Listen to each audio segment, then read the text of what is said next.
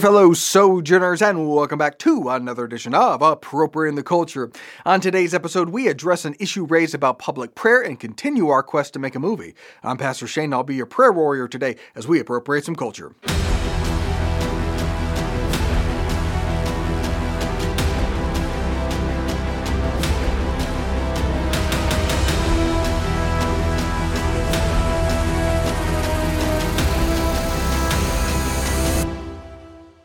So last week we discussed the injury to Damar Hamlin of the Buffalo Bills and looked at the public displays of faith, including prayer, and discussed the broader cultural implications from that, which led to a comment on our YouTube page that I want to address.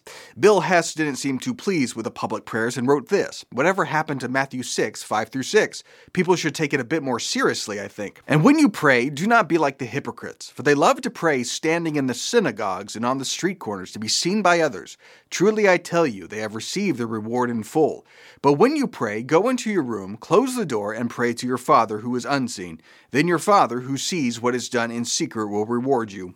Okay, so there's a hermeneutic principle which I think applies here, and that is never read a Bible verse. Jesus is, of course, correct in what he is addressing, and we absolutely should take it seriously, but it is not the totality of the Bible's teaching about public prayer, and all Scripture is God-breathed. If we're just looking at this one verse, then we would wrongly conclude that all corporate or public prayer is wrong. If we're basing all of our theology of prayer on this one passage, then we would wrongly conclude that the only appropriate means of prayer is by yourself in secret. But when we look at the totality of Scripture, we clearly see that that is not the case. The church has always had corporate prayer. When Peter miraculously gets out of prison, it says this in Acts chapter 12, verse 12. "When this had dawned on him, he went to the house of Mary, the mother of John, also called Mark, where many people had gathered and were praying." Wait, they're gathered and praying? Shouldn't they be secretly praying by themselves? The disciples didn't get that memo. In fact, here's an example of their corporate public prayer, Acts chapter 4, verse 23. "On their release, Peter and John went back to their own people and reported all that the chief priests and the elders had said to them. When they heard this, they raised their voices together in prayer to God. 'Sovereign Lord,' they said, 'you made the heavens and the earth and the sea and everything in them. You spoke by the Holy Spirit through the mouth of your servant, our father David. Why do the nations rage and the people plot in vain? The kings of the earth rise up and the rulers band together against the Lord and against his anointed one. Indeed, Herod and Pontius Pilate met together with the Gentiles and the people of Israel in this city to conspire against your holy servant Jesus, whom you anointed. They did what your power and will had decided beforehand should happen. Now, Lord, consider their threats and enable your servants to speak your word with great boldness. Stretch out your hand to heal and perform signs and wonders through the name of your holy servant Jesus." After they prayed, the place where they were meeting was shaken, and they were all filled with the Holy Spirit and spoke the word of God boldly. It seems God wasn't too upset about the prayer being made in front of people. There's also Daniel.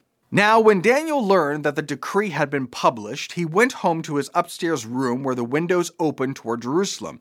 3 times a day he got down on his knees and prayed, giving thanks to his God, just as he had done before. Now, I don't think Daniel is being ostentatious there. He was going about his normal habit, but the windows were open. It was done in view of people. It wasn't done in secret. That's kind of how they knew about it. Was Daniel sinning? Doubtful. We have all kinds of examples of public prayer in Scripture. Solomon prays at the dedication of the temple. Ezra and the people corporately pray for protection on their journey. Jesus prays in public. Here's Jesus at the tomb of Lazarus. Then Jesus said, "Did I not tell you that if you believe, you will see the glory of God?"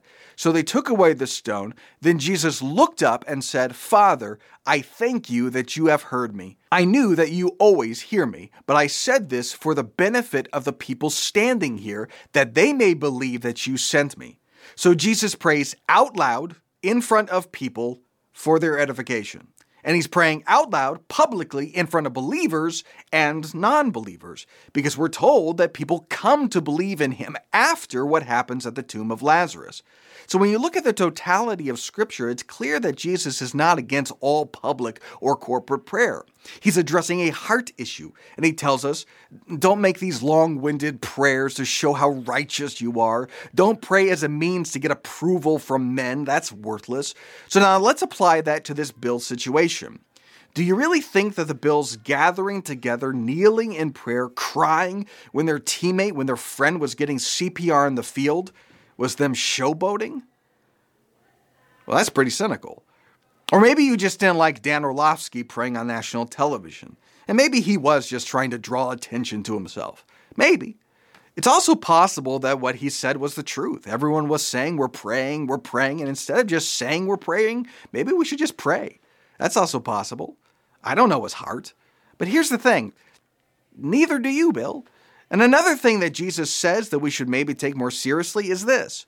Do not judge, or you too will be judged. For in the same way you judge others, you will be judged, and with the measure you use, it will be measured to you. Now that too has to be understood within the totality of Scripture. But as someone who prays publicly quite a bit, I really wouldn't want my motives to be cavalierly judged. That seems uncharitable.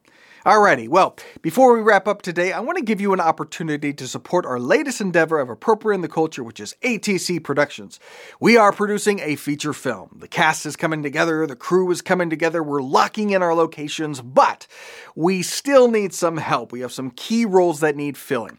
If you're highly organized, or at least mildly organized with some free time on your hands in March, you can be the assistant director, which is better than the assistant to the director.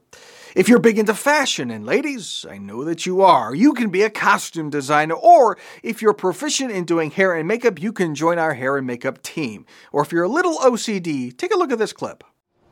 I will always be your friend. Only your friend? Peter Parker? That's all I have to give.